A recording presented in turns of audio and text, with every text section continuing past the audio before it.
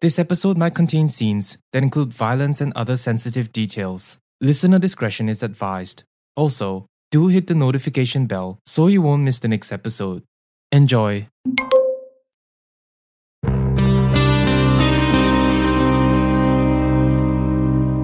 Two people dead.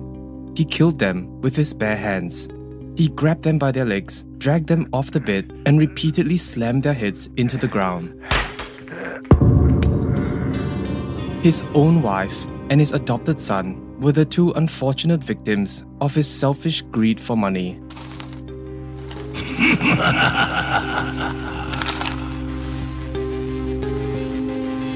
In the previous episode, we introduced a killer named Chen, a man who murdered his family in order to feed his gambling addiction.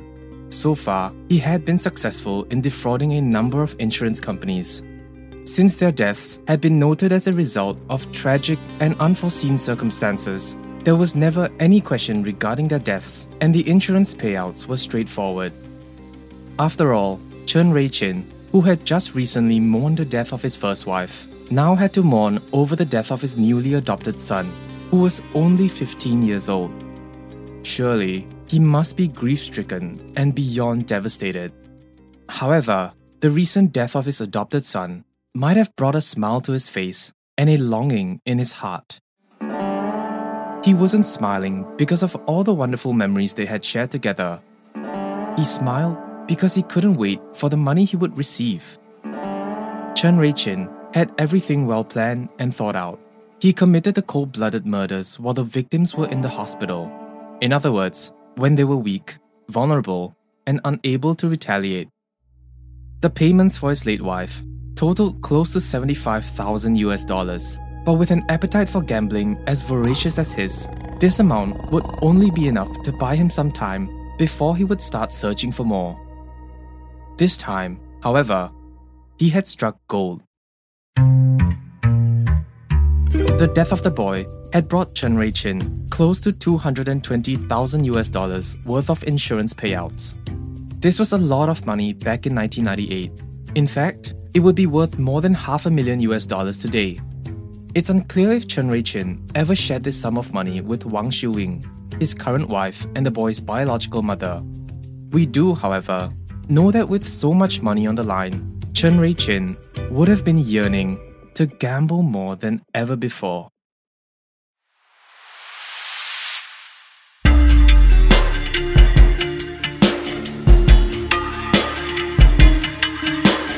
This is Heinous, an Asian true crime podcast brought to you by MediaCorp and produced by One Up Media.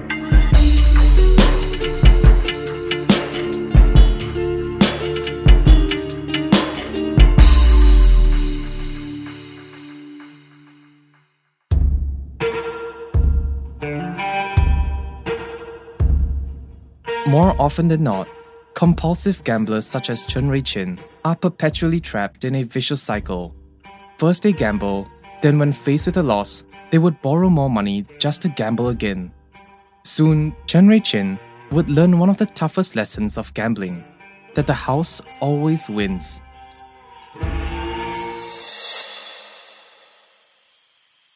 It's now 1995, close to 7 years after he had killed his adopted son for money. In the years between, Chen had fueled his addiction for gambling and inevitably ran out of cash. Desperate, he sat down in the living room and lit a cigarette, almost in a trance. I just need more money. I'm going to win next. I'm so close to winning, he thought to himself. His thoughts were interrupted by the muffled sounds of shouting coming from his son's bedroom. This time, his 15-year-old biological son. For most 15-year-olds, teenage rebellion can be a normal part of one's growth and development. It's a signal for a teenager's need for independence and a separate identity. But Chen was not having any of it.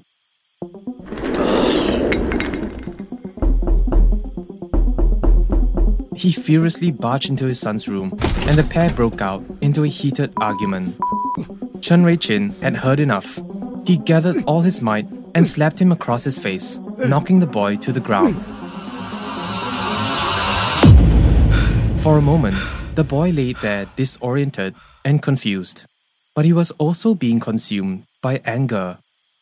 The boy was shocked that his father had just struck him. With the adrenaline rushing through his veins, he tried to get up, but at that exact moment, Chen had grabbed an ornamental stone and smashed it on the young boy's head, killing him instantly.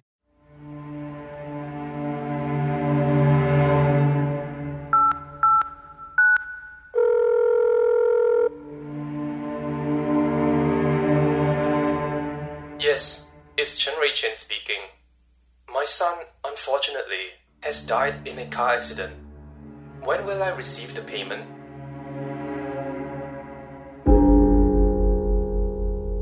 In exchange for the life of his son, his own flesh and blood, Chen had received close to $220,000 worth of insurance payouts. His smile started to get wider, and he uttered to himself, This is going to make me rich.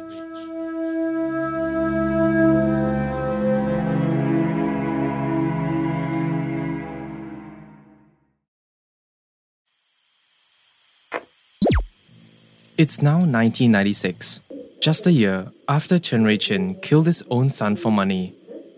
He was having a cigarette and watching television in the living room while he awaited the lottery results to be announced. As his eyes were glued on the TV screen, he reached out his hand to grab the beer that was on the table. He scrambled to clean up after accidentally spilling the drink all over the table. Frustrated, he got out of his seat and picked up some pieces of paper that had been soaked in beer. What's this? He whispered to himself as he carefully opened the wet letter. He scanned through the contents of the letter quietly, careful not to wake his wife. Statement of accounts for Wang Xiu Ying. Governmental insurance. Personal insurance. Real estate investment benefit for educators? Chen's eyes lit up. From this moment on, he no longer saw his wife as his partner, but instead, a gold mine. The next morning, Chen said to his wife, It's been a while since we've traveled. Let's take a short trip. With everything that's happened, we should take some time to unwind.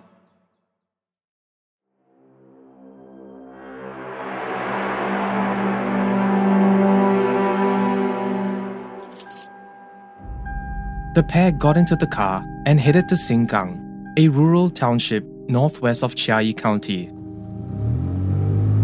Midway through the journey, Chen stopped the car, grabbed a wooden stick under the driver's seat, and beat his wife to death. Once he was sure she wasn't breathing, he grabbed and moved her to the driver's seat. In an effort to simulate a car crash, he got behind the vehicle and gave it a hard push, causing the car to roll forward and slam into the guardrails. He wanted it to appear as if his wife was the one driving, and that he was completely unaware she had even left the house in the first place. The plan was complete. All he had to do now was head back, call the insurance company, and wait for the money to come rolling in. Eventually, it did. Close to $365,000 had been disbursed, and he even received her lifetime pension. Again, this was in the 1990s, so his insurance payments would be worth about 1 million Singapore dollars in today's value. This amount had given Chen a reason to gamble more and more, placing extremely large bets time and time again. At the time, no one ever had suspicions about him. No one could even think that such a heinous crime was possible. To many people, he was a quiet, reserved, and gentle person, just a normal man that appears to live an extremely unlucky life. His addiction for gambling was now completely out of control. It had no limits. To Chen, if he were to lose everything again, he could simply murder his loved ones and use the insurance payouts to gamble again. But he had one problem. He was running out of family members to kill, or at least family members with sufficient insurance coverage.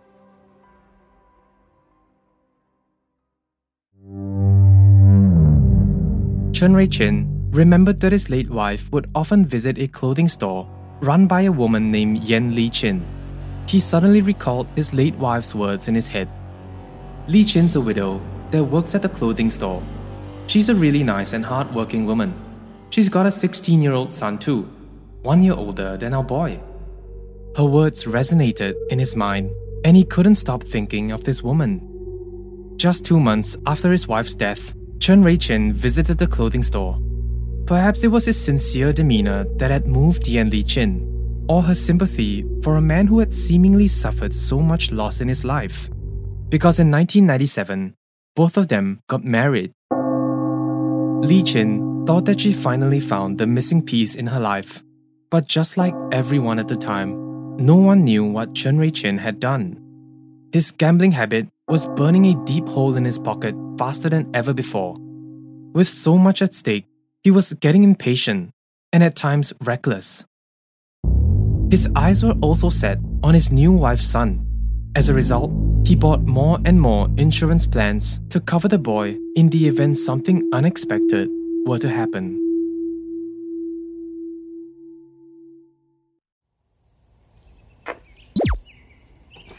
One evening in 1997, Li-chin's 16-year-old son walked out of his room and said, "Uncle Chen, I'm having a bad headache. Do you have any medicine?" With his eyes glued to the television, awaiting the results of the lottery, Chen Rei-chin said, "Give me a minute. I'll go get some." His money was running out fast, and if he didn't kill again, he would have to face the loan sharks. Opening the medical cabinet, Chen Rei-chin looked for the headache medication. His hands were trembling as he knew this was his opportunity. He grabbed the bottle of pills and whispered to himself, "Sleeping pills. This will do." Chen Rei-chin handed the boy a few tablets, lied that it was painkillers, and waited for the drug to take its effect. That night, Chen Rei-chin grabbed and dragged him by his legs out of the bed. The boy's head slammed into the ground, but he didn't wake up. He then dragged the boy down the stairs, making sure that his head would hit every single step. This was enough to end the boy's life. The boy's mother, Yen Li-chin, was overwhelmed with grief, crying and screaming over the death of her son. However, she also sensed that something was wrong. She knew deep down that this was no accident. She believed that her son had been murdered, and to prove it, she continued to investigate relentlessly, searching high and low for possible evidence. According to our research, Chen Rei-chin did not like this. As a result, he secretly put a condom on the boy's genitalia and tried to convince her that he had died while having sex. Yes, we understand that this explanation doesn't make any sense. However, some details in the story are pretty vague, and this happens to be what was recorded in the reports. Obviously, Yen Li-chin did not buy it, but she would still continue to be with Chen Rei-chin for a period of time. Chen Rei-chin then phoned the insurance company and lied to them that the boy had fallen off the stairs and died as a result. He filed for a claim of $500,000, but this time, the insurance company had noticed a trend. They realized that multiple relatives of Chen Rei-chin had all died of injuries relating to head trauma. They were suspicious, but still decided to disperse the payments. However, instead of the $500,000 that he had asked for, Chen Rei-chin only received $8,000. The relationship between husband and wife worsened by the day, and eventually, Yen Li-chin filed for a divorce. This made Chen Rei-chin furious. Because the previous insurance settlements weren't enough to support his gambling habit, we suspect that she would become his next victim. By filing for a divorce, he would lose all the insurance payouts in the event that she were to die unexpectedly. Records state that as a result of his desperate greed for money, he had demanded Yan Li Chin to pay a $40,000 breakup fee.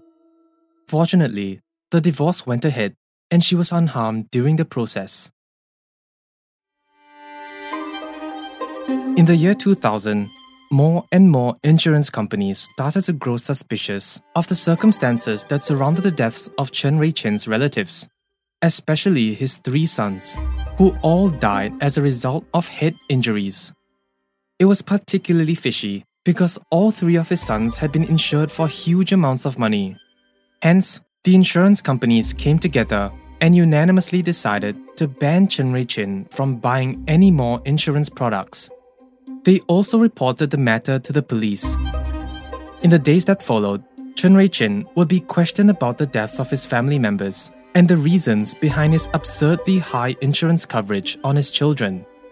It is alleged that when then legislator Chen Zhaozhong went to confront Chen Rei-chin, he was found hiding underneath a table, refusing to come out and answer his questions. The next day, perhaps angered and embarrassed by the legislator, Chen Rei-chin fiercely denied all accusations and told the media,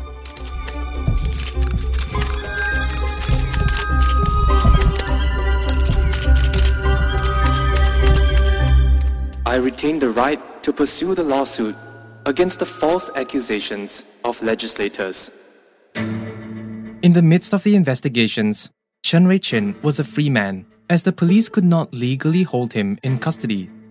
It was hardly possible for the police to get hold of enough evidence to put a case together because all the bodies of his victims had been cremated.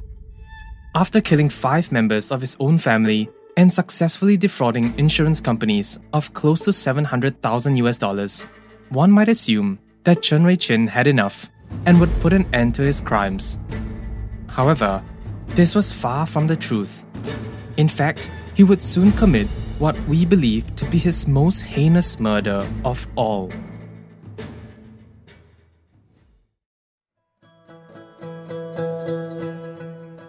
After he was called out in public for allegedly killing his own family for insurance payouts, Chen Rei-chin was never quite the same. He became more outspoken, defensive, and even egotistical at times. In 2003, he met a woman named Chen Yi-ling.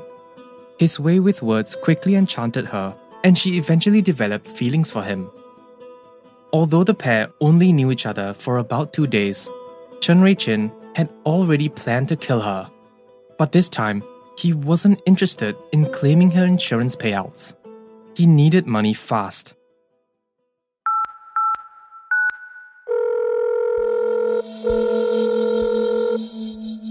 He called Chen Yi-ling on the phone and invited her to a temple in Chiayi, where they would pray for a happy future together. Afterwards, the pair headed to Jushan, a popular spot for couples to watch the sunset. On the way there, Chen Yi-ling had asked him for some medicine, possibly to help with the motion sickness. Chen Rei-chin had given her some pills from a bottle of traditional Chinese medicine. But what she wouldn't know was that the pills had been laced with a strong sedative. In a matter of minutes, Chen Yi-ling would fall asleep.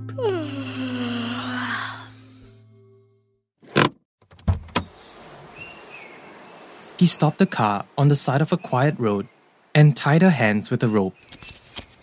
When she woke, Chen Rei-chin beat her up and strangled her until she was unconscious.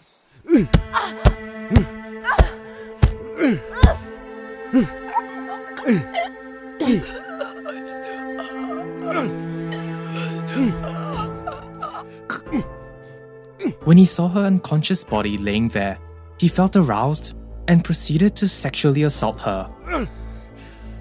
Once he was done, he had thought about disposing her body, but hesitated. Catching his breath, he uttered to himself, "I haven't stolen anything yet. Let's make good use of her." In total, Chen Rei-chin took a gold Rolex watch, jade necklace and rings, and robbed her of $32,000. He then took a large stone and killed her by smashing it into her skull. He carried the body on his shoulders as he made his way to the cliff's edge by the side of the road. Taking a deep breath, Chen Rei-chin let go of her body.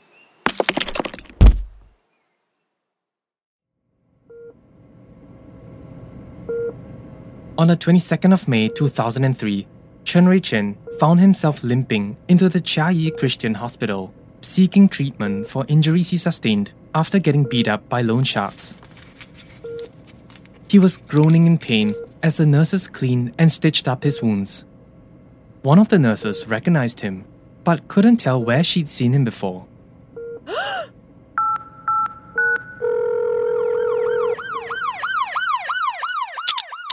10 days earlier, Chen Yiling's body had been discovered at the bottom of a cliff at the Shanlingshi Forest Park. Security cameras installed at the neighboring roads had revealed a vehicle entering the property around the time of her death. Investigators then ran the license plate through their database and discovered that the car belonged to Chen Rei-chin. This piece of evidence led the district court to issue an arrest warrant for Chen Rei-chin. Although the sources deviate as to who informed the police about his whereabouts, one thing was clear. Chen Rei-chin had been arrested by the Chiayi County Police while he was in the hospital. Following his arrest, Chen Rei-chin confessed to killing 6 people, 5 of whom were his own family members.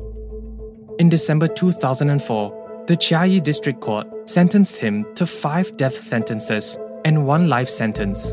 However, because of certain changes with the commutation law in Taiwan, he was able to get one of his death sentences reduced to just 20 years in prison. He did, however, still remain with enough death sentences to take him to the gallows. The following months and years were spent filing appeal after appeal to the High Court, all of which were rejected and dismissed. On the 19th of April 2013, 63-year-old Chen Rei-chin took a deep and hearty inhale as the cocktail of lethal chemicals were injected into his body. However, it appeared that the chemicals administered did not kill him. Instead, he was induced into a painful coma. As his body twitched slightly and his eyes convoluted, the executioner pulled out a gun and shot him between the eyes.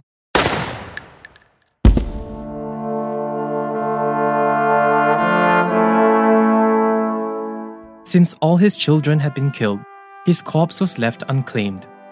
Even hospitals refused to accept his organs for donations. Chen Rei-chin's only living ex-wife, Yan Li-chin, had this to say: "Nobody should collect the dead body. This person should have died a long time ago."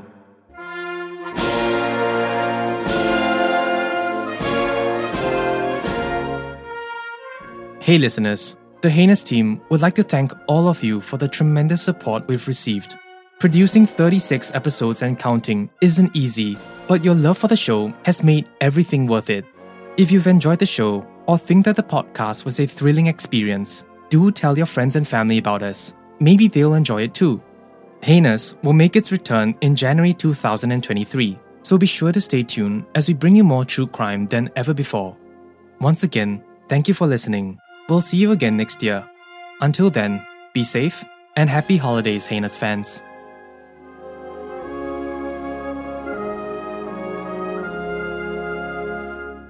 This episode was researched, produced, and written by Yo Guang Jin, with audio engineering by Ethan Sam. Special thanks to executive producers Danny Cordy and Barry Toh from MediaCorp. We hope to see you again soon in the next episode of Heinous.